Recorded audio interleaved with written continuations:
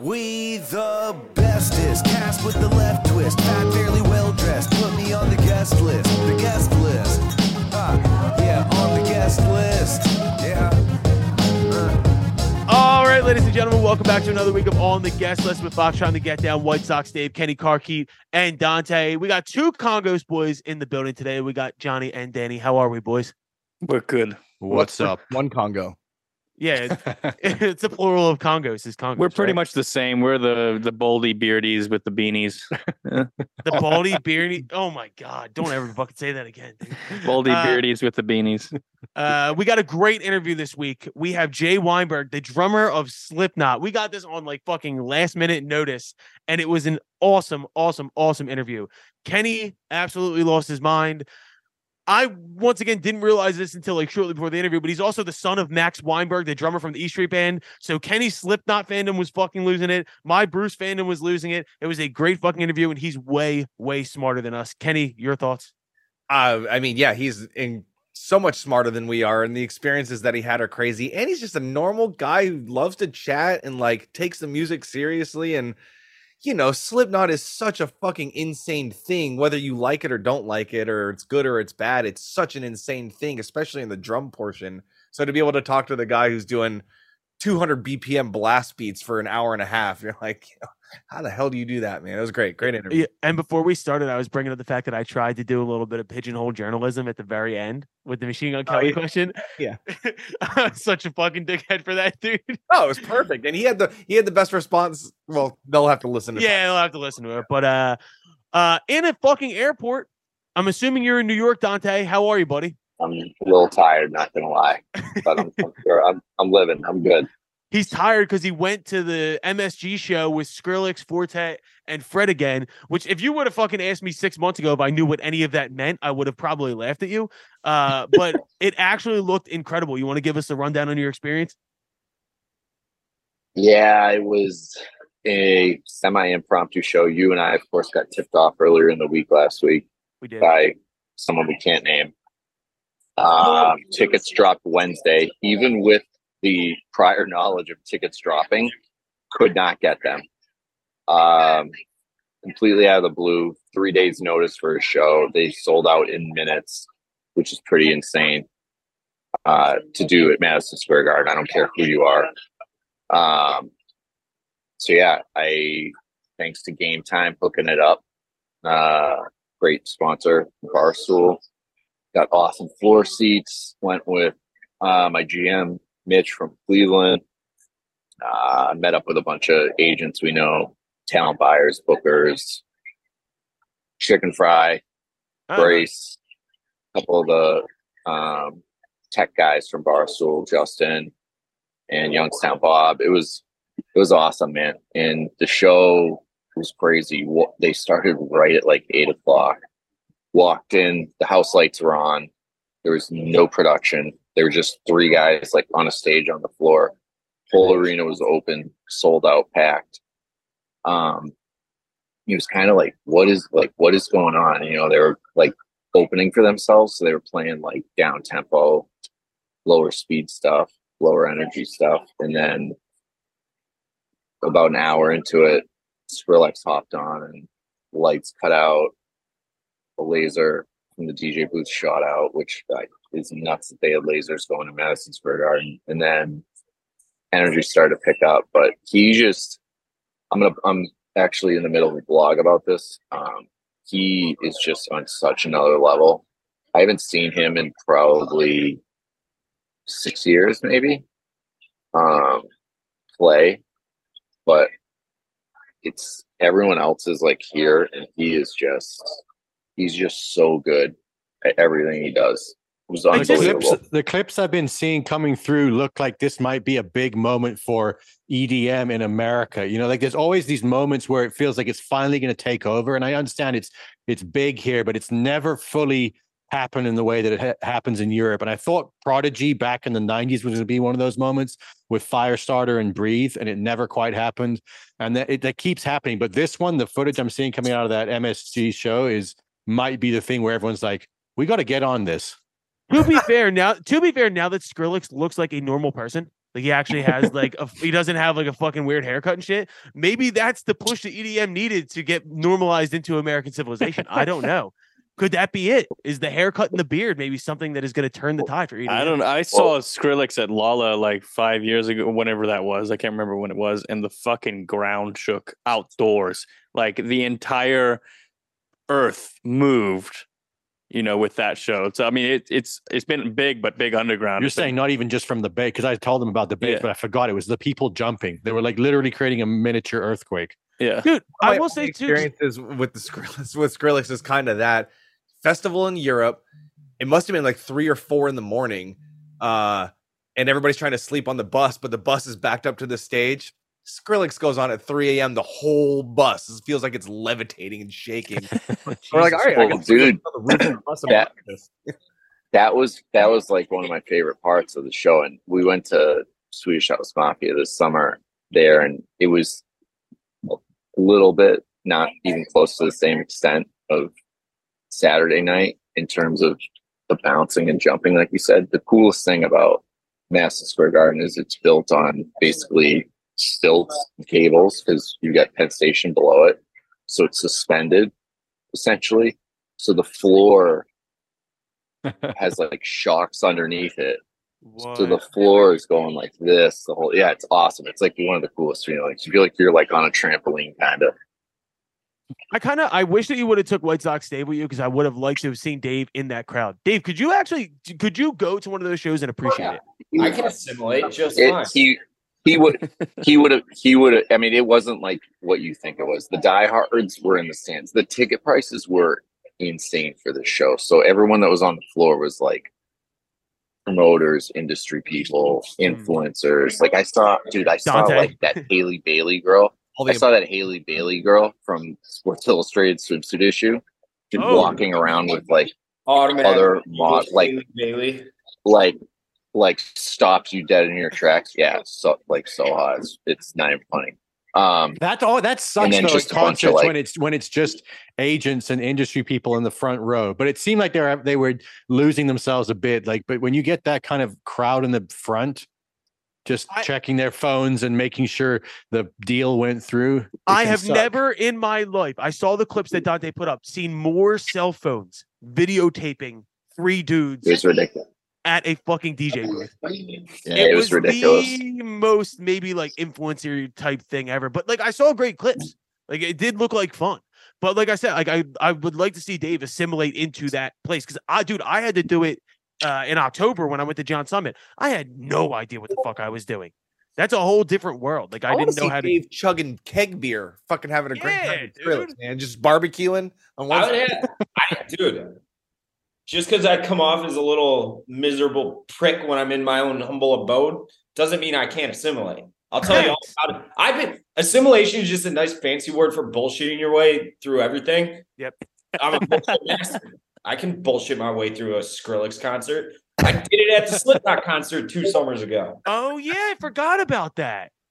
Yeah, we've talked about it a few times. I went to see MGK. This is at Riot Fest, which is, I think, Chicago's most underrated for sure summer fest. It's awesome. And MGK was like trying to climb up the pillar things. They have like the metal X's. Those things. And I'm like, this guy fucking sucks. I'm going to go see what Slipknot's up to. And I saw maybe the last 45 minutes, an hour of Slipknot because they were playing at the same time on different stages. And they were shit talking each other from like stage to stage. All right, awesome. Let's talk about this real quick because we have to talk about this. So the Machine Gun Kelly thing, obviously we talk about him on the episode, but Megan Fox released a fucking statement that absolutely made me want to chug bleach. And because they're having like a relationship spat or whatever the fuck it is. And I hate to even like talk about this on a music podcast, but it is music related. Here is Megan Fox's quote about whether or not Machine Gun Kelly cheated on her. Why the fuck am I talking about this? Here we go. There has been no third party interference in this relationship of any kind. That includes, but is not limited to, actual humans, DMs, AI bots, or succubus demons. She thinks she's a succubus demon because she played one in that stupid fucking movie.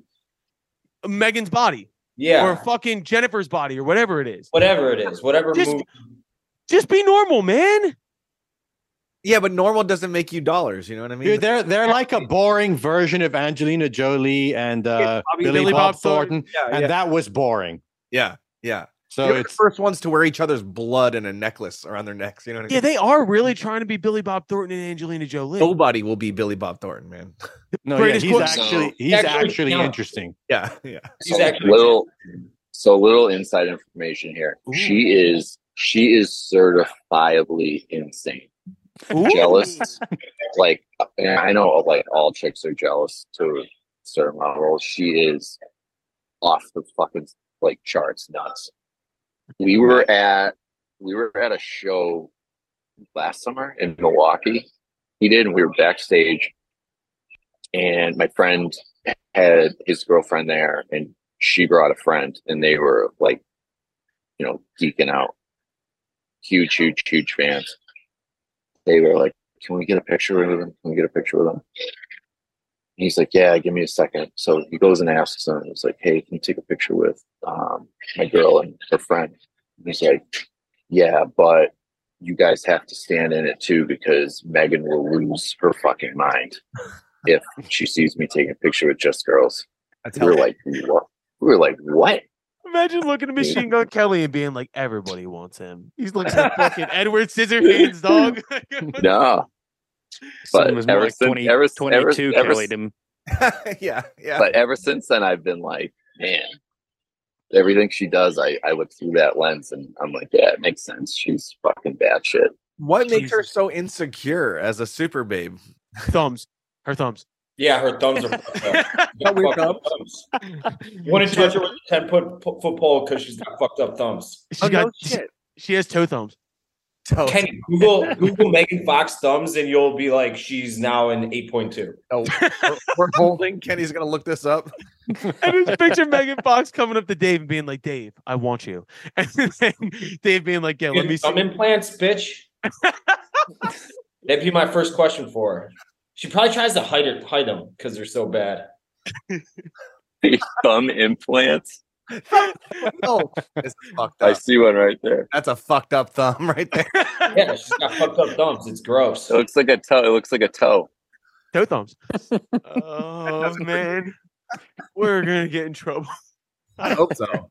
Tom, grow a ball sack. You're all like Jason Alexander's character in Shallow Hal. You know, Oh he's- yeah, dude. He's just finding some fucking minor bullshit to get hung up on. Yeah, when Oh. you the major bullshit if she has slept with MGK, and that's almost a deal breaker. Yeah, Man, that's bad man. enough. Yo, Kenny, I had What are you fucking guys talking about? If you're pretending like you would turn down Megan Fox. I know. Here's a really embarrassing anecdote: is that sometimes, not always, but sometimes I'll watch The Bachelor with my wife Sarah, Yeah. which is like 30 hot babes in bikinis trying to fuck this guy. So, as a guy's perspective, you're like, it could be worse, but because it's The Bachelor, you're like, no, that bitch has weird eyes. No, you're like, these are Hey, all. there's nothing wrong with watching The Bachelor, though. I know, but like, these are all Probably 10s. 8 or Like, 9 why am I places. being so fucking judgmental? I've never watched a single episode of The Bachelor. You're not It's missing. entertaining. I mean, I it's wa- the fly in the ointment thing. You know, you're like in any kind of context, you're looking for the problem, no matter what. Yeah. Yeah, and if the problems are big enough, you're not going to be worried about thumbs. Her fucking stupid. Fuck that bitch. She's a 4. You know. Kenny, I had a moment today I think you'd be proud of. Well, let me be the judge of that. I think I finally actually had a moment where I get Blink 182. Why do you think I would be proud of that? Because I've been saying for fucking 2 years now that I don't understand it. It just went over my head. I never got it. I mean, I've never heard someone say Blink 182 went over my head, but I don't know what it was as a kid. Blink was never like my band. And we did a draft like a year ago where we talked about the bands that everybody else likes that you don't understand. And my number one was Blink. And I don't know what it was. Them. I was at the gym right before here. No, not bragging, but I just randomly put on Blink's self-titled album with "Feeling It" is the first song. It's a terrible record. Dude, I don't know why. The fucking phasers on the guitars and the actual recording of the track, I actually enjoyed it. Don't fucking roll your eyes No, at me. listen. The only reason why Blink even has any like part of my brain is because I was like 13 when Cheshire Cat came out. Right. I was like 15 when Buddha came out, and then 16 when Dude Ranch came out. Those 3 records were like the fucking ones. Everything after that was kind of whatever to me. What's the what is Hello There? Where's that from? I know that's not the name of the song. Are you talking about Miss You? That's off the record Yeah, I'm yeah. talking about. Yeah. Okay, yeah. We used to all the crew on our tours. You would just hear "Hello There" across the radios for the entire tour. Hello there. Jesus Christ. No, I don't know. I had a moment today. Maybe it's because it's nice out in Philly where I wanted to listen to Angels and Airwaves, which Don't do that. I like that project. Oh, You I don't like never listened to it really. Dave, you know where you might know Angels and Airwaves from though? You remember the show 2-A-Days on MTV? Yeah, I never really watched it though. You didn't watch 2-A-Days? I'll see you Sunday. I'll see you Sunday. That's a great fucking show, dude. 2-A-Days was the Best shit. show. Best show. Yeah, I just remember what was it? The team in was it Alabama? Hoover, Alabama, yeah. Everybody Ross- said that our Coach team Probst. would have Russ smoked Probst. that team. You think you could have smoked Hoover, Alabama's football team? I mean, No chance. we had That like was- our was entire Russian. offensive line and backfield went Division I scholarship. It would have Doesn't been matter. a close game. We won the state championship by like 1,000 points. Hoover literally was the feeding program for Alabama. I understand that. Rush Probst is I think he's He's a in the crazy Hall person. of Fame. I think He's he's a in the crazy Alabama person. Hall of Fame. But what I was going to say was the entire soundtrack to that show was The War by Angels and Airwaves. Not that that fucking matters, apparently. I the just wanted only to bring up a good cool thing point. about Angels and Airwaves is Alon Rubin. Really, He was the drummer for Angels and Airwaves always has been, still is. with those nice 80s snares. Those Dude, fucking I have big literally boomy- understood a single word you guys have said for the last 3 minutes. What? You don't know Angels and Airwaves? No, I know. Sorry, I take it back. I understood 2 words: Angels and Airways. That's 3 words, dickhead. The only thing worse than Blink 182 that Tom DeLonge has done is Angels and Airwaves. See, this is where you confuse me because I'm bringing up a band that you historically love You keep you've- saying, I don't know why you keep saying this. Where does this come from? because you've defended them every time I said they were overrated. Blink 180. Okay, so I don't remember ever defending them. B, I mean, their legacy is pretty insane, to be real. But I go back, like, my fandom started with Blink 182 before Travis Barker was even in the fucking band. Like, one of those, like, I was first to listen to them. But, like, I don't know, man. I haven't listened to them since, like, 1999. I don't give a shit. Well, you're not angsty anymore, dude. I will say, hey, can I do a name drop and I don't know. It's fucking on the guest list. I'm pretty sure that's your role name here. drop and self compliment. There was a cool project that Alex Gasgarth of All Time Low and Mark Hoppus of Blink 182 did. Plus 44? No, Simple Creatures. It was called Simple Creatures. Oh, right. And it was when Max and I were doing fitness, touring with these fucking Congo losers. And apparently we were told that like the only songs that they would reference and try to like rip off or play or try to whatever was all the fitness music. They're like obsessed. And we were supposed to go on tour with them and they never ended up touring at all. So that one fell through the cracks, but I was stoked on that. Is that why nobody's ever heard of it? Because they were copying you? No, I mean, maybe. That's a fair question. Their That is a songs, fair I question. like Simple Creatures. I like Simple Creatures was great. They had a huge hit. I remember they had a big alternative radio hit when they did the Simple Creatures thing.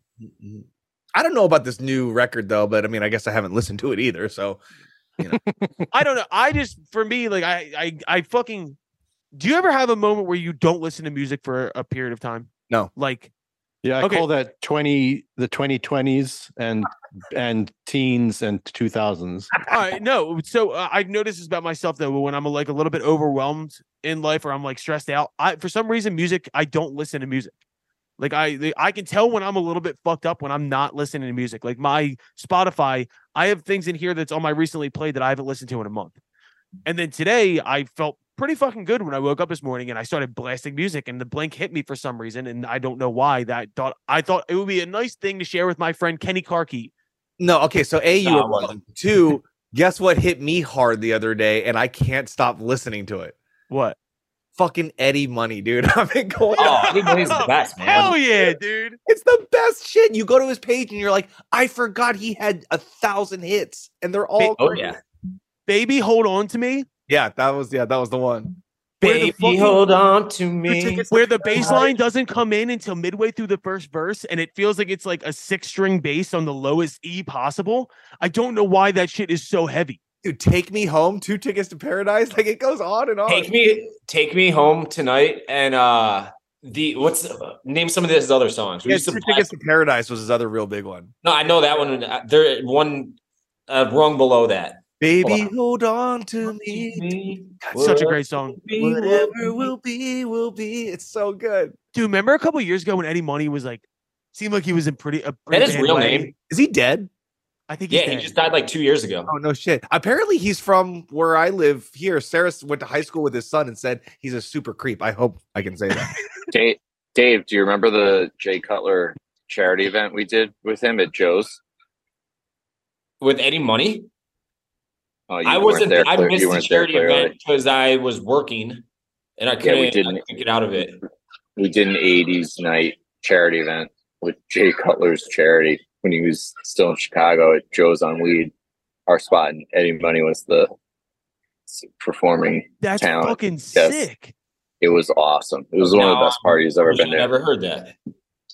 Dude, Eddie Money it was great.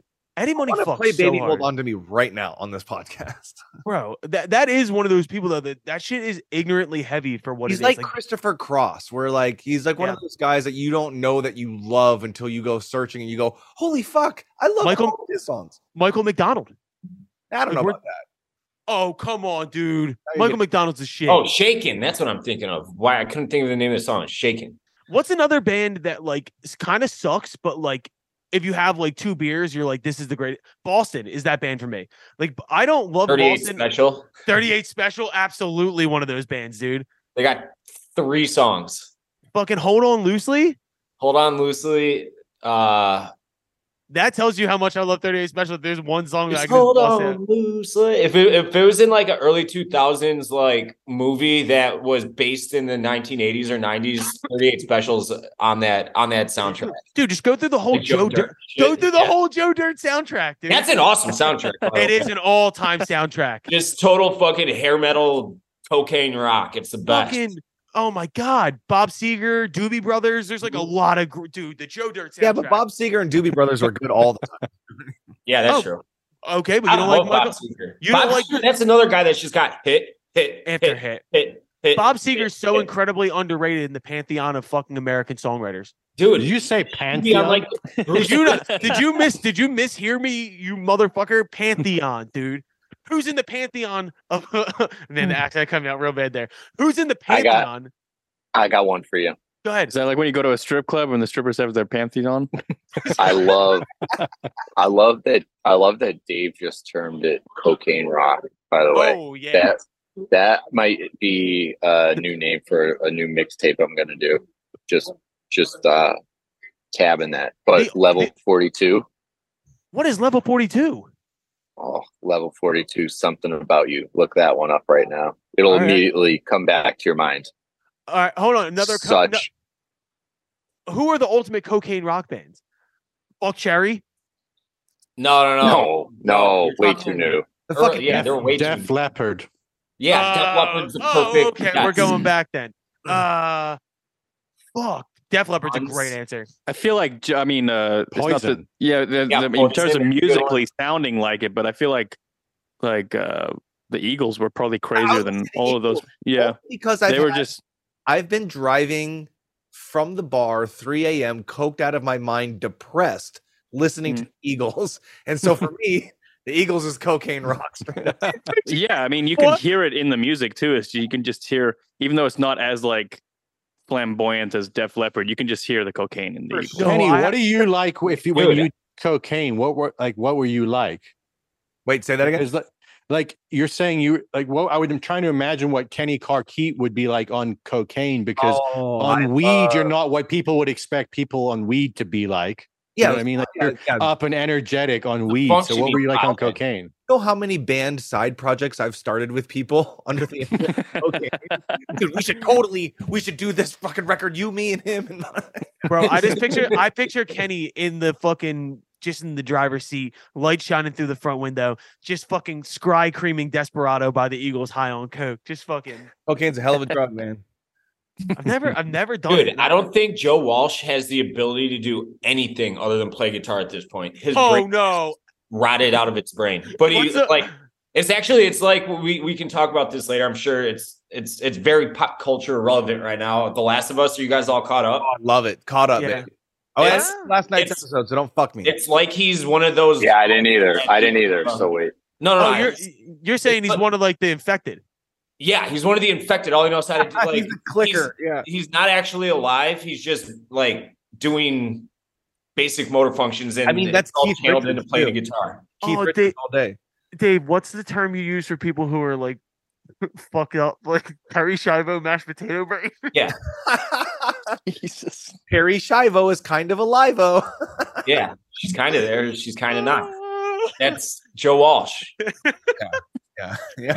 He used to play at it's not a big fest. It's like a semi big bourbon fest here. It's called Rib Fest. It gets good. Like Skinner, obviously not old Skinner, new Skinner, shelved himself. Skinner goes to a Collective Soul, like bands like that.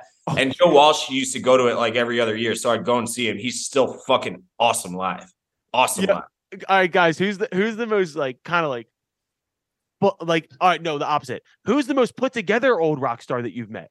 Like, I've met fucking Robin Zander from Cheap Trick. Dude is still like fucking out here. I got a like, name drop. Good. Fucking Mick Jagger, dude. I met him, and I've never seen somebody who looked so old but was so fucking like energetic and sprightly and talkative and dancing and having a good time. And you're like, I feel worse than you feel, and I'm 40 years your junior. I've heard Alice Cooper is as like straight laced as possible. I've He heard that is. too. Yeah. He Yeah. plays a lot of golf. Yeah, he's like a scratch golfer. He's Yeah. a next level genius. Like super into like literature and stuff. Like he's as It's really hard to chip with eyeshadow leaking into your the fucking eyes. opposite of what he is on stage. Apparently, Dude, you Who's know the who guy? else- Brian May from Queen. Queen's got like a doctorate in physics, right? yeah, dude. The lead singer, Dexter. What's his name? from Dexter The Holland. Offspring. Dexter Holland has like an aeronautical engineering degree from You know, UCLA. one of the crazy things I saw in a documentary was Brian May's parents flew overseas to watch him play a sold out Madison Square Garden, and they were still disappointed because he didn't go to college, go finish his doctorate or whatever. Oh my god. Yeah. Dude, my mom in college. Imagine how disappointed your parents are. Kenny. I couldn't tell me about it. Although my parents are just glad I'm alive, honestly. Your dad's like a quadruple fighter pilot. Yeah, well, yeah. I'm the only male in my entire family that's not a military pilot. I was like, I'm just gonna play guitar, guys, and go to California. And they're like, huh? Jesus. Excuse me. Yeah, huh? All right, well, let's go into our interview with Jay Weinberg, and then we'll come out and do a quick on list off list and get the fuck out of here. But this is our interview with Jay Weinberg from Slipknot.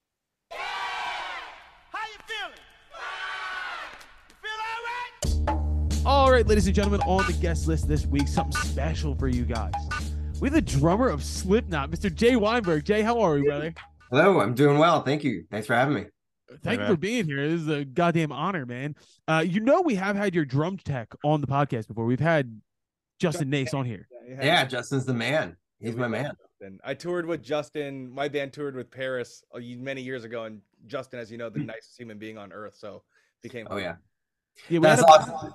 we had about 100 questions about your setup, and now we actually get it from the horse's mouth. So I'm really really fucking excited about this. To be fair, Justin probably knows more like intricate details about the stuff I'm like, the drums and everything than even I do. Like he's incredibly talented, and that's even why I knew I wanted to bring him on, even though he had not drum tech before, but I just knew him as like a great friend and a great drummer. That I was like, I think like this would be awesome just to have like just so we could be around each other and hang out all the time and stuff. And it's like you'll be with drums and it'll be great. And he's proven to be just a fantastic drum tech, super knowledgeable and great guy to have on the road. It's almost like golf caddies and golfers. Like half the time the caddies are as good as the pros.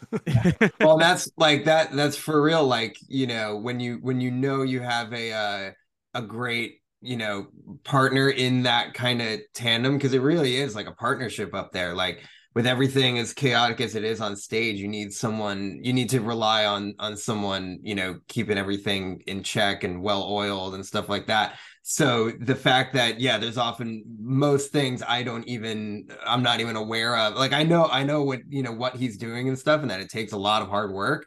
But the fact that nothing up there is even a question mark is like, that's how good he is at what he does. So I'm incredibly thankful like for you it. said, it's a partnership, right? Where it's like, as if I have my front of house guy, I don't give a shit what the conditions are. I know we're good to go. We had Bob Strakel for years doing our Bob's sound. the man. Yeah, Bob's the man. Legendary front of house guy with the heaviest drum shit. Oh, that's awesome.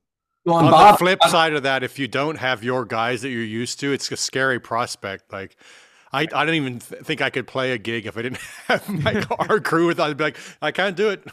Yeah. Well, and it's funny you mentioned Bob. So Bob was actually the first person who had ever mixed me playing drums in front of anyone ever. No shit. Yeah. So he used to do front of house for the band The Bouncing Souls. Yeah, love. Great, friends and heroes of mine from New Jersey. And so I had gotten up with them and played a song at like a secret show they played, because they were playing a festival in Asbury Park. This is like back in 2004 or 5. And they covered a Springsteen song, Growing Up. And they like my dad and I have been going to Bouncing Souls shows and stuff for a while. And they were like, oh, maybe it'd be cool if Max sat in. And so they rehearsed that with him. And then they had a secret show the night before that festival at the Asbury Lanes, this rad sick venue. Yes, it's classic, Asbury Park staple. And I had never played drums in front of anybody in my life. Like not even my family or anything like that. Wow. But I had when they had practiced Growing Up with my dad, I was like, hey, I know some Bouncing Souls songs. Can I play with you guys, play one or two with you guys? And they're like, yeah, sure. And so I actually got up at that secret show at the Asbury Lanes, and Bob was mixing them. And so I've known Bob since I was like 13 or 14 years old. And so then when I found out he was our new front of house guy, I was like overjoyed. I couldn't believe it that he was. Shout out to Bob, that beer drinking, cheeseburger eating, skateboarding, fucking badass, man. I love Bob. I do appreciate listening to all you guys talk about your touring front of the house guys, because I am I'm the slumlord over here. I'm a big guy where I go to every venue and I have like Nighthawk in the back with a mohawk and like a cutoff shirt who's mixing our shit and being like, can you just fucking check already so I can get out of here? Like, you know what I mean? Like, it is a really nice thing. Like, it must have been nice to just go right to a fucking pro like that. God damn. I mean, Bob's the best. I love how he mixes us, especially because we're kind of like, we're a super weird band where there's a lot going on and a lot of information to process, to where it could all kind of sound like a big wall of noise, but he gets every little detail about what we're doing up there and he understands it. So I've asked him before, I'm like, what's that fucking input list look like, man? Oh my God. It's gotta be crazy. How many microphones do you think Slipknot uses on a given night? Oh, I have no clue. I mean, there's easily between like 30 and 40 or something on my drums alone. No, I mean, maybe not that many, but like there's a whole lot. There's a lot of stuff going on up there, and it's all it's all happening in real time. It's a lot to process, and mix to get every element in there, but he does. I mean, how did you wind up with the opportunity to want to become the drummer of Slipknot? Like, how did that come together? Well, my friendship with the guys goes back 22 years. We met each other in the summer of 2001, shortly before their second album had come out, and that was my introduction to heavy music, to heavy metal, in general. And so I was completely overwhelmed and found, my favorite new band and wanted to know everything about it. And fortunately, they would tour so often that they come through my area, like several times a year. So they kind of saw me grow up, from when I was like, we met when I was 10. And then when I enter like my teens and stuff, and now I'm like old enough to take the train into New York or down like the New Jersey coast to see them play or whatever. I'd be a little more knowledgeable about this style of music. They're like, oh, you're wearing a Slayer shirt. Oh, you're wearing a Venom shirt and this and that, like they saw that I was kind of doing my homework And then of course, like once I got into a certain age and started touring myself, we kind of like we didn't see each other all that much, probably between the years of like 2009 and 2013 or so. But yeah, the circumstance presented itself where they were in need of a drummer. They had known me since I was a child and were aware of, the things that I had done, and probably most significantly was filling in for my dad with Bruce and the E Street Band. I think that to them signaled that it's like, okay, he's used to like high pressure situations, and Right.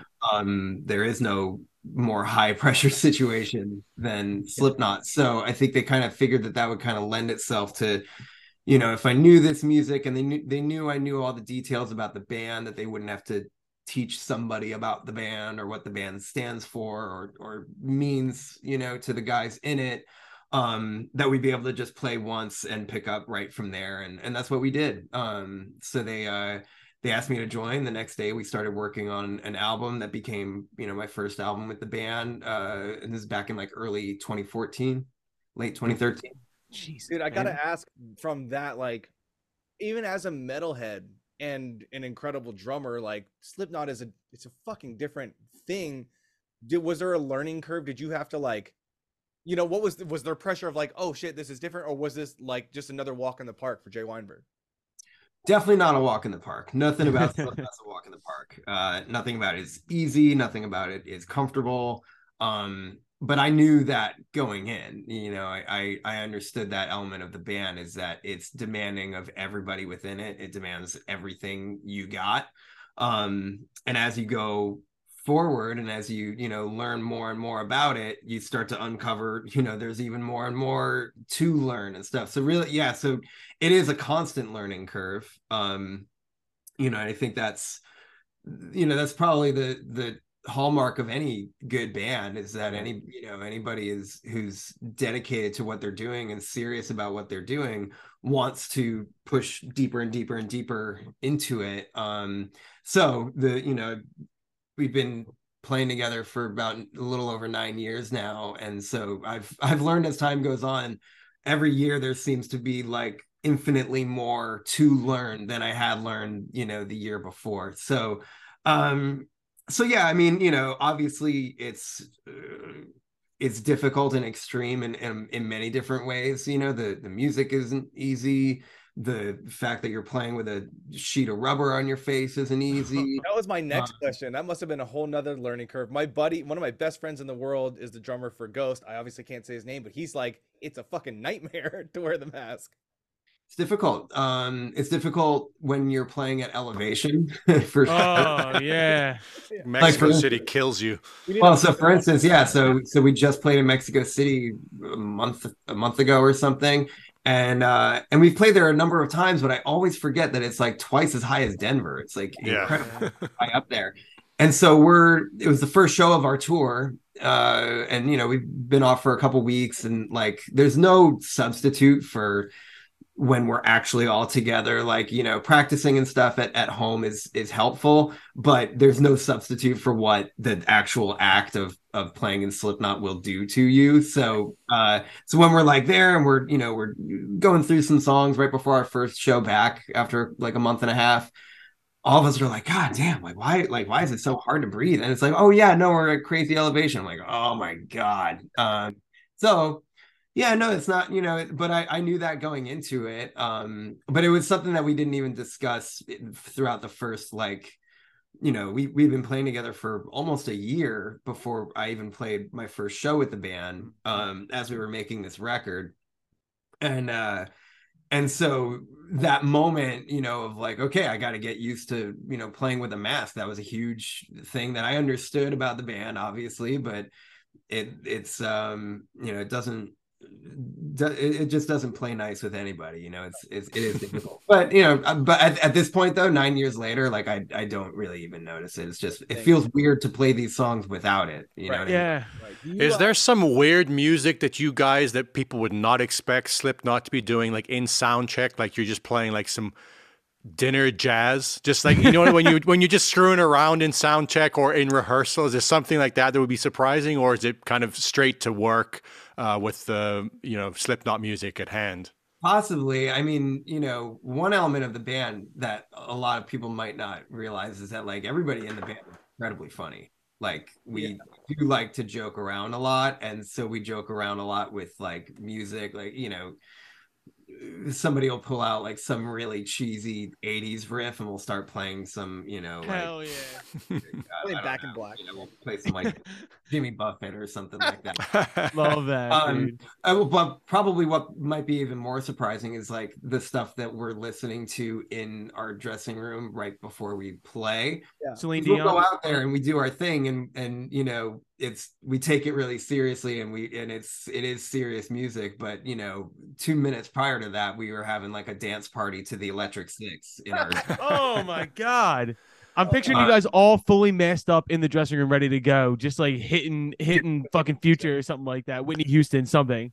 Hey man, like anybody, I'm sure when anybody is like driving their car or something, you're not listening to the exact same thing every single day. Like, we got to feel out the mood of what we're all feeling that night. And sometimes, we want like a, Electric Six party, and there's nothing wrong with that. Whoever's DJing that pre-show set in the green room, that's an important job. It is. Well, I can tell you what they're not playing. Corey is a great playlist creator in that sense. He will throw together some playlists that gets everybody moving and grooving. Who's the nicest person in the band? Nicest person in the band? That's difficult to say. I mean, everybody's nice. Everybody has their days where Who's the meanest person in the band?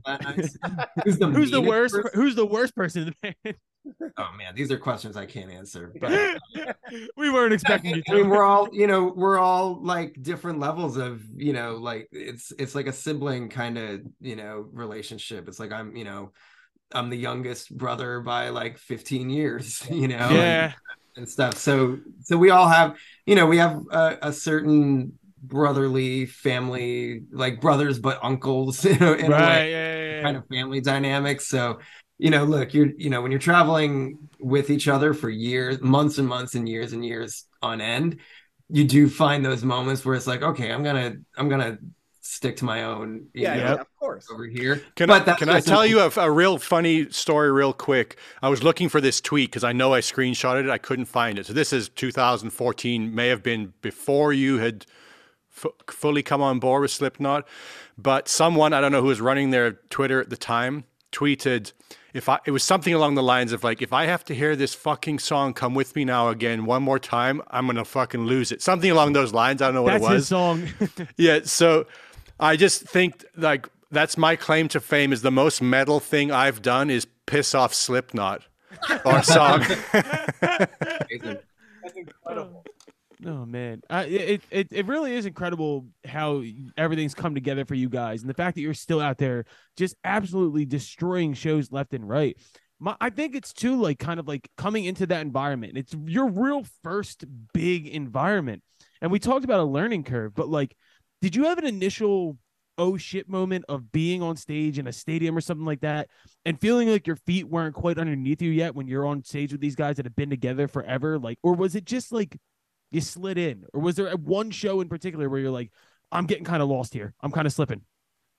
No, nothing like that comes to mind. I think the experiences I had prior to joining Slipknot allowed me to really understand what a role like that is. In particular, playing with Bruce and the E Street Band, when I started playing with them, I had only been playing drums for 3 years.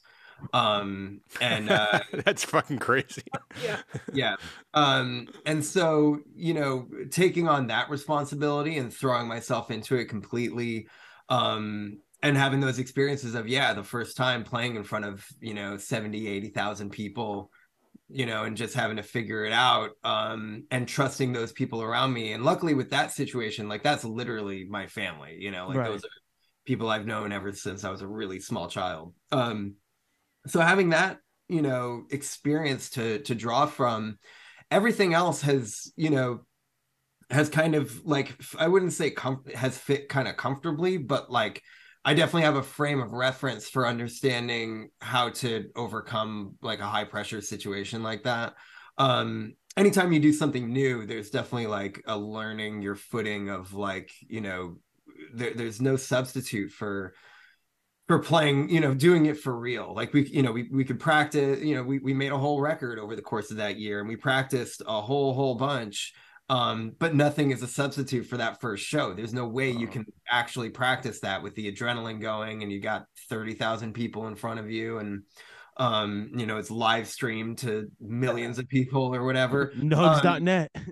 Yeah, well, so the thing there and the trick that I had learned years prior was to not focus on any of that. You know, the pressure only needs to exist between, you know, myself wanting to live up to the moment, to live up to the expectations and you know, creative energy of my bandmates. And that's all I need to be concerned about. You know, I don't need to be concerned about how big of an audience is in front of the stage, that anyone's watching at all. You know, all I need to focus on is just the music and my bandmates. And if we're all feeling good, that's all I really care about. So once you break it down to that simple, you know, kind of way of looking at it, it's not intimidating anymore in that way. You know, you get to kind of wrap your head around what maybe when I was younger that'd be difficult to comprehend, but kind of over the course of my life and in my teenage years into my 20s, you know, having that kind of practice of just being able to put high pressure things to the side and just focus on, you know, what I'm in control of, then everything, you know, seems to be as comfortable as I'm able to get it, which is fine by me. And it makes it, you know, makes the process enjoyable. You know, then I'm not thinking about like, oh man, you know, this is so crazy. This is such high pressure, blah, blah, blah. You're not able to enjoy the moment and artistically express yourself because that's what we're all there to do in the first place. Yeah. So if I'm preoccupied with like, oh shit, like, you know, stuff going sideways or whatever, then I'm not inserting myself within the moment. And to me, that's like the most important thing of all, is to celebrate that moment that we're sharing with each other as bandmates, that we're sharing with the people who are there to listen. And yeah, that kind of makes it a little more simple for me to understand. I love that. I've always felt like no matter how big the crowd was that we're playing for or how hyped they are, nobody's having more fun than us on stage. Facts. And that always kind of felt like came through, that we were playing for everybody else, but we were having fun together as musicians in a band, just doing what we love. And that kind of steered the show. I got another question. I have 8 million questions. Okay. As a lot of musicians know in drums, playing a straight 4 on the floor beat can be harder than playing a blast beat. What's harder, Springsteen shit or like Slipknot shit? Like what's that harder shit to play? Ooh.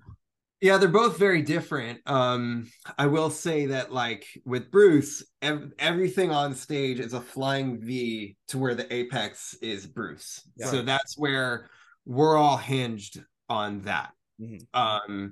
And so whether that's, you know, that's the tempos of things. If I'm watching Bruce with his, you know, keeping tempo with his foot, I know where he wants certain things placed. And he has an amazing physicality about him that kind of dictates like a conductor almost, kind of like a rock and roll conductor in that way, where you know, he would call out songs that I've never heard of before, and I just have to follow his physicality and the way he was kind of guiding everybody on stage through a piece of music. And then 4 minutes later, you're like, oh man, I've just improvised a song that I've never heard of in front of like 60,000 people. Yes. I just have to get this out of the way. I am the biggest Bruce Springsteen, the E Street fan on earth. I have the record right behind me. Awesome. I have thousands of questions, and I don't want to let this hinge on Bruce because we can get into that. But the one thing as a historian I want to say is, your dad wasn't the first drummer of the E Street Band. Right. Your dad was the second drummer of the E Street Band. Did he give you any advice about stepping into a situation like how you did with Slipknot, like how he had to step into the E Street Band? No, it's a little bit different because Bruce wasn't what Bruce was before your dad was there, and Slipknot was where Slipknot was. But like, is that like a family tradition of yours now, stepping into big spots and crushing it?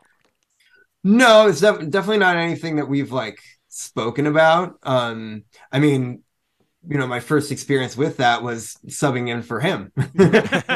So as the third drummer in the E Street Band, that was a whole experience where that was a huge learning experience where I approached the drums a lot differently than my dad, especially at that time. I'd only been playing for 3 years. He had been playing for 40 something years.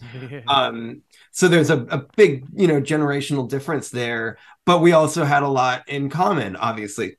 With that, it was kind of odd because we're two drummers splitting, we're playing in the same band, and I was playing the shows that he couldn't make and vice versa or whatever. So it's very interesting throughout the course of that tour, I would play the song, Rosalita different than he would, but we're still playing the same song and still carrying out the same energy and stuff like that. So that was quite interesting.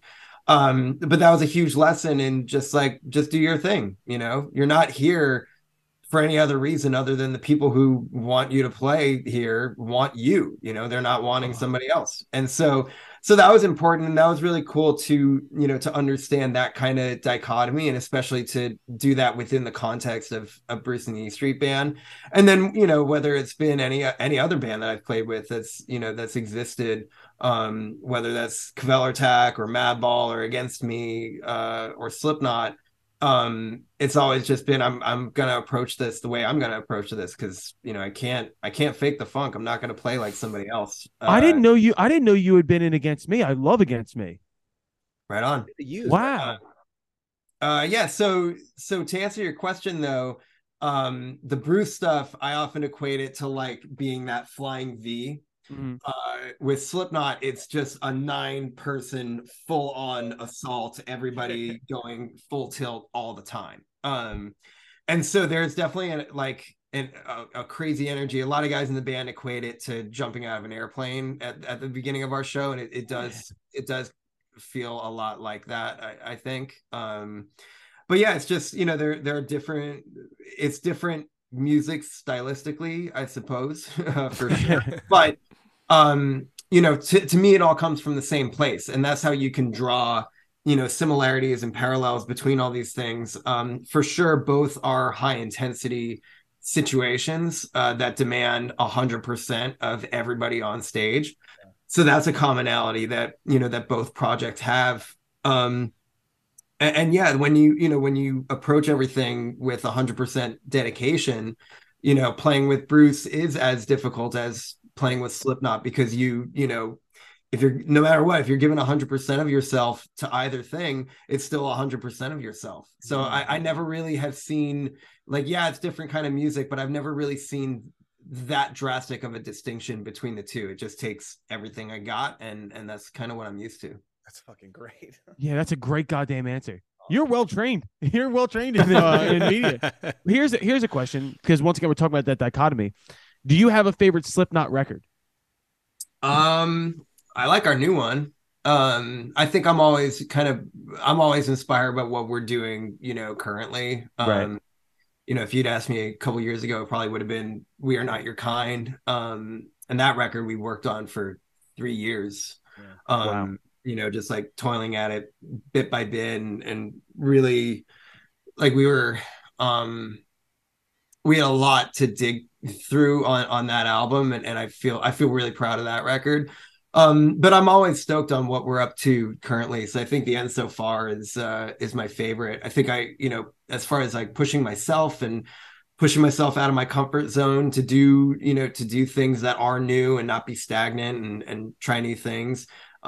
This album, I think for a lot of us, is like that. It's quite a different record for Slipknot, probably one of the most experimental things the band has ever done. So I'm proud of that. And but I also think it's my favorite will probably be the next one. Right. But I'm always just super stoked on what we're doing currently. Is there anything that you've noticed different with, let's say, within the metal world in terms of how streaming and the new social media approach that's affecting hip hop, pop, traditional rock releases? Is it any different in the metal world? Is there still more of a album based appreciation, or has it kind of fallen into the same pattern? It might be different. I'm not all too concerned with that, you know, like Mm-hmm. my concern is just like being in the process of the creation. Right. And then whether, you know, whether however that gets sorted out is kind of not even up to me, you know, like Yeah. for instance, we just put out a song called Bone Church as a B-side to or actually more so like an addendum to our song Yen. We just released like a director's cut of the music video for Yen that features this song Bone Church. And we had started working on Bone Church back in like 2015, I want to Wow. say. I remember we were in a dressing room in Calgary and we started jamming on that song and it just came out now. That's what, 8 years later? Yeah. Yeah. You know, so yeah, perhaps it does change things. Like, you know, you have to find new and engaging ways to put your art out there and try to connect with as many people as possible. That's all a little bit beyond what I'm focused on. Like, I just want to focus on us making good songs, making good records, putting on good shows. And sometimes, you know, songs that we're working on just don't make it on a record. Like sometimes it'll be a song that I'm like incredibly proud of and then a bunch of us are like super super proud of, but it just doesn't find a way to fit on an album. So we'll kind of keep working at it, see, you know, what we can make different, you know, maybe analyze for ourselves why a certain song didn't make a certain album. And then if we feel comfortable, like we've gotten it across the finish line, then it's like, okay, that song is ready. Let's put it out on this new record or whatever. Right. It's all like, I think it's helpful to be in that kind of state of flow where, you know, hey, here's all this stuff that we're making. This segment of it can be a record, and let's, you know, these songs kind of play nice together, but not necessarily for this album. So we'll keep working on it and whatever. But yeah, as far as how stuff gets released, if people even enjoy full records anymore, I don't know. I certainly do. I love when bands commit themselves to a full artistic vision. That's a collection of songs that's like really your expression of what you're going through, that collection of, you know, for those years, you know, like an album comes out in a moment in time, but it's reflective of a period of like 3 years in our life that we're like working on it or whatever. Right. Yeah. So, I feel like with metal fans though, like that is still one of those genres that people really do appreciate full like context bodies of work. Like I think about a band like Code Orange. They've been putting out great records, and I have a lot of friends in that metal world who are like an album, like something that Code Orange is going to put out. You have to like accept that in its full form and then listen through it. And I feel like Slipknot probably has a lot of that too. I think so. Yeah. I mean, those are good friends and peers of ours in Code Orange, and you know, artists that we really respect. And I for one really, you know, I love whenever they do stuff. They just released something today. Really? A remix album, and you know, that's a sharp band that's always pushing, you know, the extremes of what they do, and I'm appreciative of that for sure. So, you know, and we like to surround ourselves with bands and artists and people that we respect in that same way. You know, we've taken Code Orange out a bunch, and it's incredibly inspiring when we're able to surround ourselves with that creative energy. Behemoth is another band that we play with quite a bit, and we're all, you know, we're big fans of them and how much they dedicate themselves to what they do. And yeah, it's you know, I'm very inspired by people who put together a cohesive vision like that, because it is also, that's, you know, that's putting a lot of yourself out there for, you know, for judgment, for critique, for all that, you know, you're laying your soul on the line when you put all your thoughts. That's like, here's an hour-long encapsulation of like what, you know, I'm going through, what we're going through as a group, and how we see the world and reflect it out there. And then it's this whole thing that then it becomes something that's not even ours anymore. It belongs to everybody else. And so I like when artists dare to do that, you know, beyond just putting out a song here and there, or, you know, and that can be fun, and we've done that. You know, an EP would be cool as well, because I think you can get out like little short bursts of, you know, creative energy out there. But for me, like the real thing that I'm proud of is when you can like put blinders on for 3 years, like we did with We Are Not Your Kind, and just like work on it. And then when we put it out, it's like, that's the fucking album that we wanted to make. It's hard to get there, but I think it's a worthy endeavor for sure. I got to ask you, I want to get into the weeds a little bit about how 9 guys who are all adults with families, I assume, live across the country. how does that body of work come together? Are you guys pre-proing a little bit, then jumping into the studio and fleshing shit out? Are you all writing and sending each other ideas and then going to the studio to track them? Or do you spend 3 months in a studio hashing shit out together? What's the general, just broadside? It's a mixed bag of stuff. It really is just kind of everything, however anybody has any idea, it's all fair game. So for instance, like with the End So Far, that was a lot of working by proxy. We got together a couple times, Clown has a studio in Iowa that a couple of us, met at and got some creative juices flowing there. But that, during COVID, it was really difficult. Like, we couldn't be in the same room at the same time and this. It was difficult. So a lot of stuff came with, like, I had to learn how to become I had to get adept at like self-recording at home. And so like I have like an electronic drum set up where I can just put that through a drum library and I can have really good sounding drums where I can be like, oh, anybody's sending me a demo. Our kind of working operation since I joined the band, right when I joined, Jim Root, our guitar player, had a lot of like structures of like, here's like a verse to a chorus to a bridge to another chorus to an outro. He's putting together these things, and he would kind of hand me a demo. And like when I first joined the band, we went into a studio after we were like, okay, we're doing this and we're, let's start working on new songs. He would hand me a demo on like a flash drive or something and be like, all right, go into that room in 20 minutes, come back out, sit on your drums and do what you would do, play what you want to play to help send this song in whatever direction. Cause that was a whole element of it where it's like, okay, so he can, he understands where we came from as a band and he can play our old songs, but how is this creative element going to go? Because if I have no ideas, then it gets pretty stagnant pretty quickly.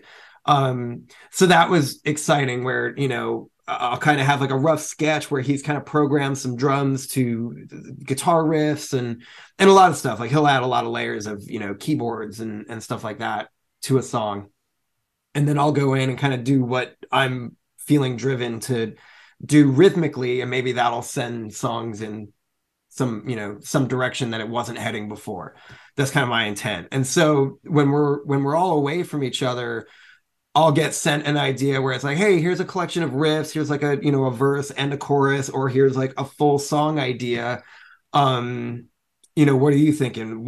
How do you want to approach this? And so then it'll get sent to me and I kind of just sit with like, okay, well, I'm hearing, elements of this guitar hook that I could accent or whatever. Sometimes stuff will have vocals on it as well. So having Corey introduce his vocals in the demo stage of stuff is incredibly helpful as well, because that'll help, okay, we've identified this is going to be the chorus. And sometimes when we're writing songs without vocals yet, Corey will flip like, oh, we thought the whole time we thought that was going to be the verse. Now that's the chorus hook. Okay, that's great. When I think of a band like Slipknot too, and I think about the level of like catharsis and like the way Corey writes, I always envision like it coming from Corey first, but to hear that you guys are building it out and then Corey's throwing stuff on top is actually really interesting to me. It's different than what I had envisioned in my own head.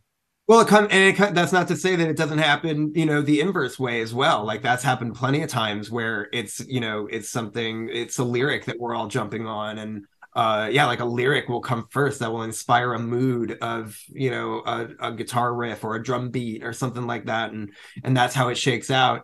My favorite way of us approaching it has been when, we also have like a mobile studio on the road, which is, we call it the jam room, is where, I'll spend most of my day in there warming up for our show, playing with the guys. We'll just, go over songs and just kind of get the blood flowing. Cause I prefer to hit the stage already hot, blood boiling, sweat pouring. I'm in it. That's when I like to hit the stage, when I'm already in it. So we try to get there as best we can before the show in our jam room. But we're also documenting ideas. A lot of We Are Not Your Kind was written that way. And actually quite a bit of The End So Far was written that way. Like the song Medicine for the Dead, we had been workshopping that song in our jam room since our first tour together in 2014. Wow. And it just takes, like I said, it takes a lot of patience. You're just chipping away at an iceberg of trying to carve something out of ice, and that ends up being a song like that. Other times, songs like, you know, The Negative One and Custer got written in 2 hours because we're like feeling this impulsive musical connection, you know, lightning in a bottle kind of moments that I think a lot of bands have that as well, where you could be bashing your head against a wall for like months on end and not create anything that's up to your standards, and then you'll write something that you're more stoked about in, you know, in 2 hours, and that's how sometimes it works for us. But my favorite is when we find something that we really like and we just kind of work on it together in a room. And we have done that where we've like We Are Not Your Kind, we learned that record playing it together, and before we even press record at all, we would get into a room and play the whole record, you know, start to finish. And Wow. and that was awesome. That's an incredible experience where it's like, you know, you're really putting in the hours of collaboration. And to me, like, those are my favorite. That's the magic of being in a band. You don't get that, you know, unless you're all on the same page and working towards a common goal. That's the sweet spot for me. Jay, can I ask you a question?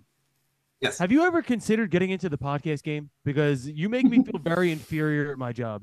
Like you're a fucking very eloquent guy, man. This is fucking awesome. That was me sitting there listening to you like synthesize that thought and being like, this guy's better at this than me. Like legitimately better at this than me. Well, you know, it's what I care about the most in life is, you know, is playing music, is, you know, playing music with my bandmates and Slipknot. It's the most you know, when you're able to enjoy the process like that, it is very fun, you know. And we take music that perhaps I wouldn't use the word fun to describe our music, because it's just not. It's very, you know, it takes a lot of energy and you need to, I don't know, it's a very cathartic process. But when you're in the process and you're in that flow state, it becomes very fun. So I certainly, you know, enjoy that. And when, you know, if it's the most important thing in your life, it's like, yeah, I love, you know, sharing that aspect of what we do. You said you like, I want to just go back a little bit. You said you like hitting the stage, kind of blood flowing, ready to go, like you've fully warmed up. How much do the masks and the kind of the theatrics of it play into the psychology of like changing how the performance occurs versus just if it didn't exist in that way? Sure. Yeah, it definitely is a thing. I kind of view the mask as like, that's the last key that I turn before I'm able to walk onto that stage. You know, I have kind of like, we're more like a sport. We're more like an athletic team. We're more like a team than we are a band in a lot of ways. You know, with the sheer number of people and you know, we all wear the same thing and this and that. You know, we kind of have like a team mentality and a sports mentality about what we do. It is incredibly physical. So with that in mind, I have kind of a running checklist every day where I kind of live the exact same day every single day when we're on tour, if I'm in control of that. If it's like, you know, sometimes we're like flying on a show day and that kind of sucks. And, you know, I'm not able to get into my flow state that I prefer, but I eat the same exact thing every day. I you know, drink the pretty much the same amount of water every day. I know exactly when I'm going to have my pre-show meal. I know exactly when I'm going to start getting into the jam room and start stretching and this and that. So like, that's all part of it. And then, yeah, once I'm like, we'll run through, you know, I'll run through a bunch of songs by myself. We'll run through, you know, maybe 2, 3, 4 songs together in the room. And then by the time we're like done playing like the third or fourth song or something, our tour manager is coming in the room. He's like, you guys are on stage in like 5 minutes. And so then it's like a mad dash to be like, oh, fuck, I gotta put on my shit. I gotta put on my mask. And then, you know, sometimes that works out the best because then you don't have any time to like cool down. And it's just like, oh shit, I gotta throw this on and run out there. And then you're totally in it. Those are my favorite ways of like approaching stage time. But the mask is the last turn of the key. That's the last thing that happens before we're all together. And we have our little, you know, band kind of rituals that we do before every show that, you know, just kind of brings us all to make sure we're all on the same page and that we're about to go out and do this thing that, you know, it means a lot to us. We know it means a lot to everybody who's there. So we're going to give it everything we got. yeah, but so we all have kind of like those individual things. I think the mask is all of our final key to that door that unlocks the stage for us. And it is, I suppose that is kind of unique, for a band that wears masks, for sure. Well, I mean, I love it because it's like, even to take from this as a band that doesn't wear a mask, like there's a symbological, how the fuck you say that word? Yeah. Symbolical aspect to it that I think can be brought in to any band or any team that's doing something, that there's an element of theatrics that is not just purely theatrics for the sake of theatrics. It serves a purpose to change perhaps your inner psychological state to give a better performance or do a better thing, When I played college baseball, I was not ready to go into the game unless I put on eye black first. It turns you into a warrior in a way. It was a psychological trick that said it's fucking game time to go.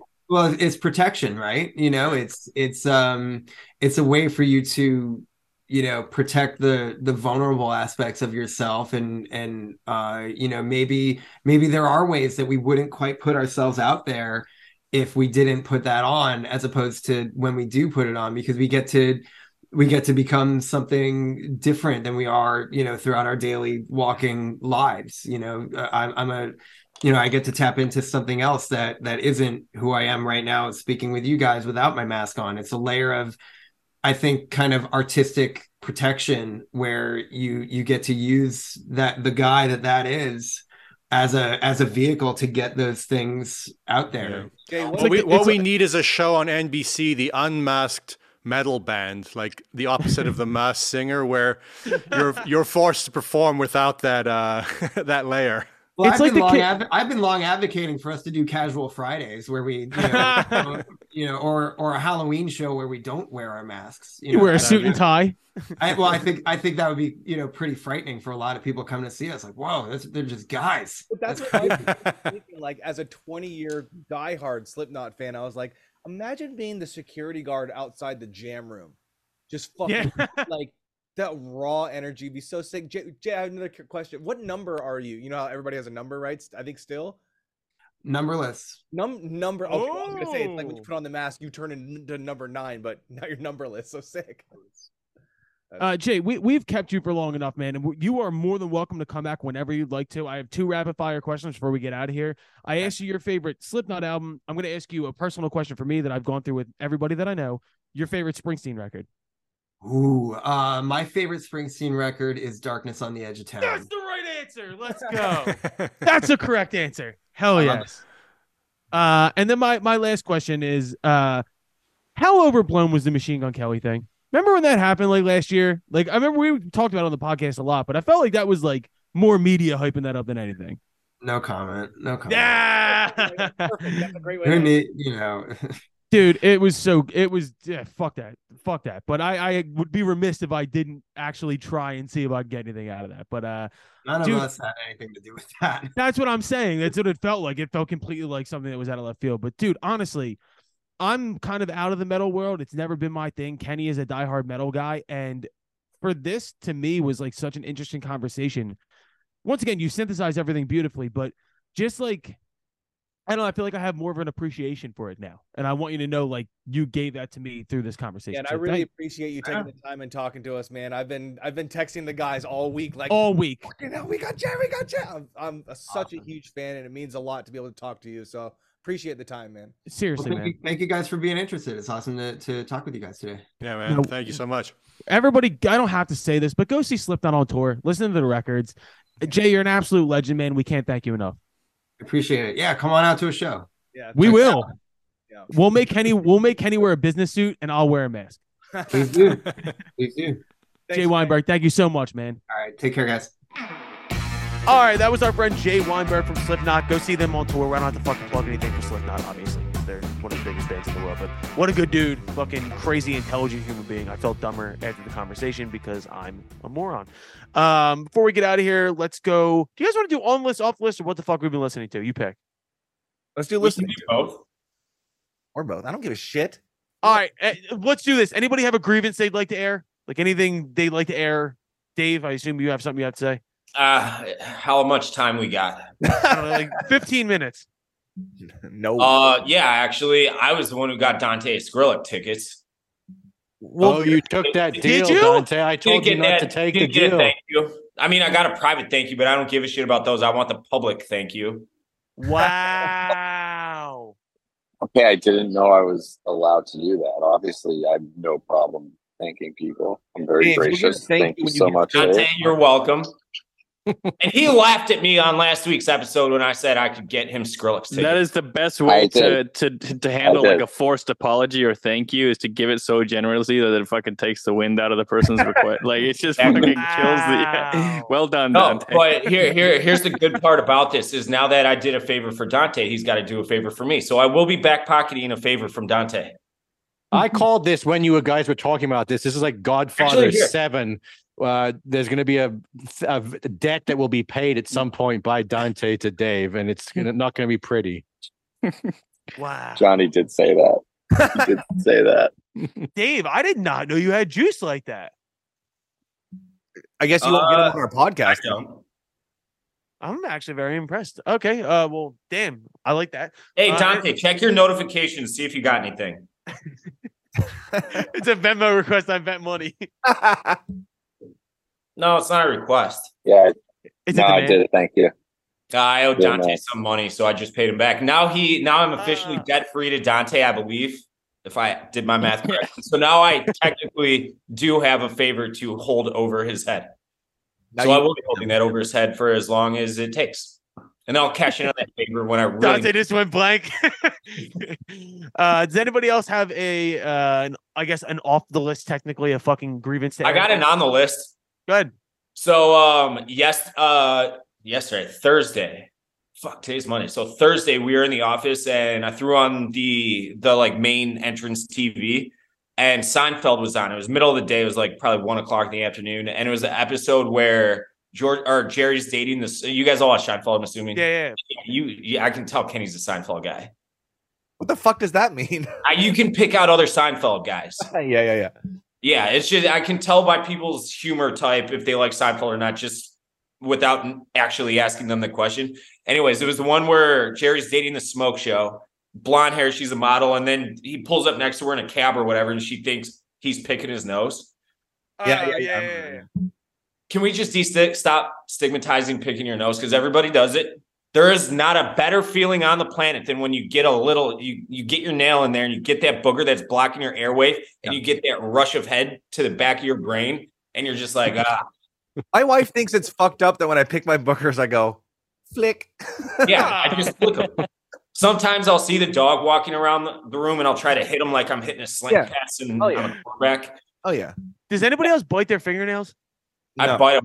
I don't eat them though. I don't eat them. I bite my fingernails like People my. eat their fingernails. Oh yeah. I know people Yeah. bite their fingernails. I don't know people fucking. I pick my fingernails with other nails, but I'll bite them as well. It's a bad habit. It's my nervous tick. I bite my fingernails. I do it without even Make sure you guys lead with this clip. This will drive up viewership among some weird. It will because fetish people will relate, on- and then they'll start to be like, "Oh, those guys actually say what's on everybody's mind. Like picking your nose is fine and and then, acceptable." and then Megan Fox has toe thumbs. Do I have an? Oh, my off the list is allergies, dude. I've been getting face Yeah, bumped my from shit was allergies. fucked up today. Oh my god. Yo, I I've have been it off the list. Fuck you, Dave. Every time I go to play Warzone, I see It's you the on there, and I same. never get a friend request. Not once, not never. I'll play with you this afternoon. Yeah, fucking right. All right, my off the list is you guys for fucking making fun of me for not wearing sleeves. We should destigmatize not fucking wearing sleeves. What's wrong with that? No, I it's mean not you're wearing a Western Carolina University. I believe that's cover-up. Westchester University baseball T-shirt. It's not the sleeves; it's the white shoulders that are fucking with the contrast of my Zoom. That's, You got a problem? You got a problem with my whiteness, Kenny? that's some Philly ass shit. Them I get Philly tan- shoulders. I get tan in the summer. Yeah, but right. Yeah, But right. there's no fucking sun here. We don't live in have to live California. there. So what? I'm gonna come be a fucking loser and live in LA with you? Yeah. Or you could go to Austin and live with those fucking clowns. Yeah. Yeah. I like the ups and downs. I don't give a shit. Builds character. All right. Does anybody have anything they've been Austin's listening? where it's at, dude. They got Californians here. Yeah, Oh, I can't wait, dude. Shirt. Yeah, they're ruining Texas. Everybody from Texas says apparently. Yeah. All right, thanks, Don Imus. Not Don Imus. That's just what they say. I had a neighbor say that to me when I first moved here. Walking around, he said, "Where'd you guys move from?" And I said, "Phoenix." We'd moved here. Like I stopped off in Phoenix for a year with my wife being pregnant. And he goes, "Oh, good. As long as it's not California." I was like, "Well, actually, it's California before." Then he's like, "Well, as long as you don't bring your politics with you." Like, that whole stereotype line, it's a real thing that people are actually saying to people. Oh, 100%. Look at the shirt that he's wearing right now. Who? This is like Johnny. Oh. It's a Texas These are available for sale, by the way. I was curious if you tell people in Texas that you're from Phoenix and not LA. Fuck No, no, no dude. one cares here. Like the only people that care are idiots. Everyone else, it's natives. First of all, we're in Austin. It's not like we're in, I don't know, Lubbock or Amarillo or something. I don't give a shit, dude. They all go home and they watch their Netflix and movies made in fucking California. Right. Like I love Texas so far, but I don't buy into this California. It's so stupid. Yeah. California, like if you have a problem with other places, you're an idiot. Every type of entertainment that you consume came from California. Yeah. I kind of wish that I could hear like Spurs walking up to the camera right now and you just get slumped by some dude from Texas. Like, get the fuck out of here, you liberal.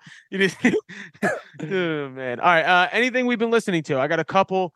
I've been running Block Party for some reason. I think it's the new Paramore album feels very Block Party-ish to me.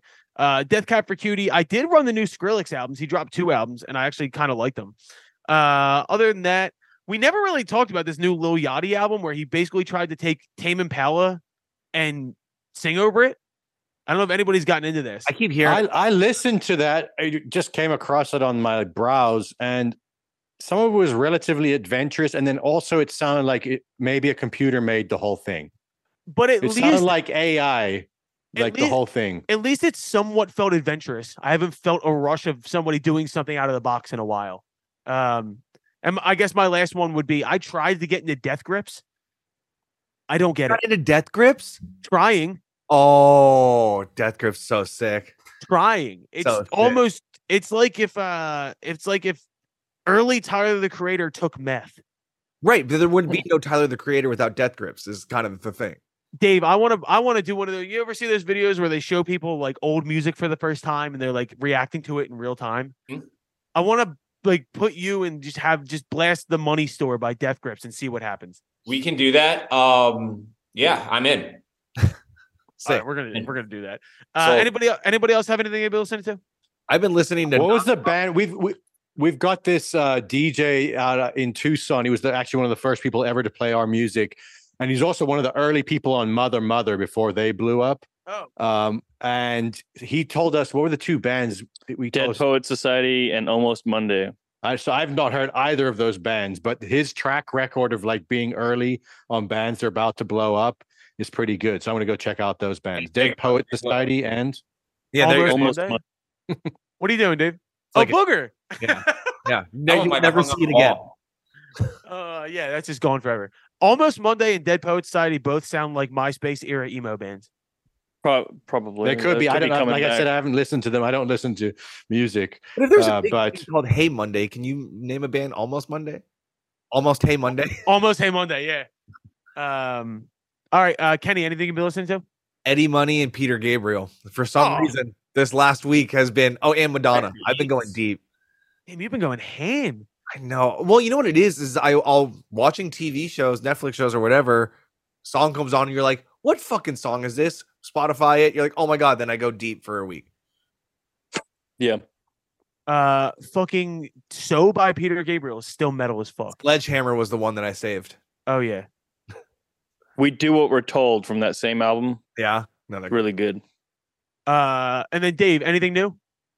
I mean, I'm like halfway done with the first season or the second season of Yellowstone, and I've been listening to a lot of Whiskey Myers and Ryan Bingham. Ryan Bingham. I never was. Dude. I never knew shit about Ryan Bingham until that show, and his shit blows my mind. Dude, I never listened to him in my life, and he's an actor on the show. He's not playing himself, obviously, and there's just scenes where he's shredding on the guitar. Oh yeah.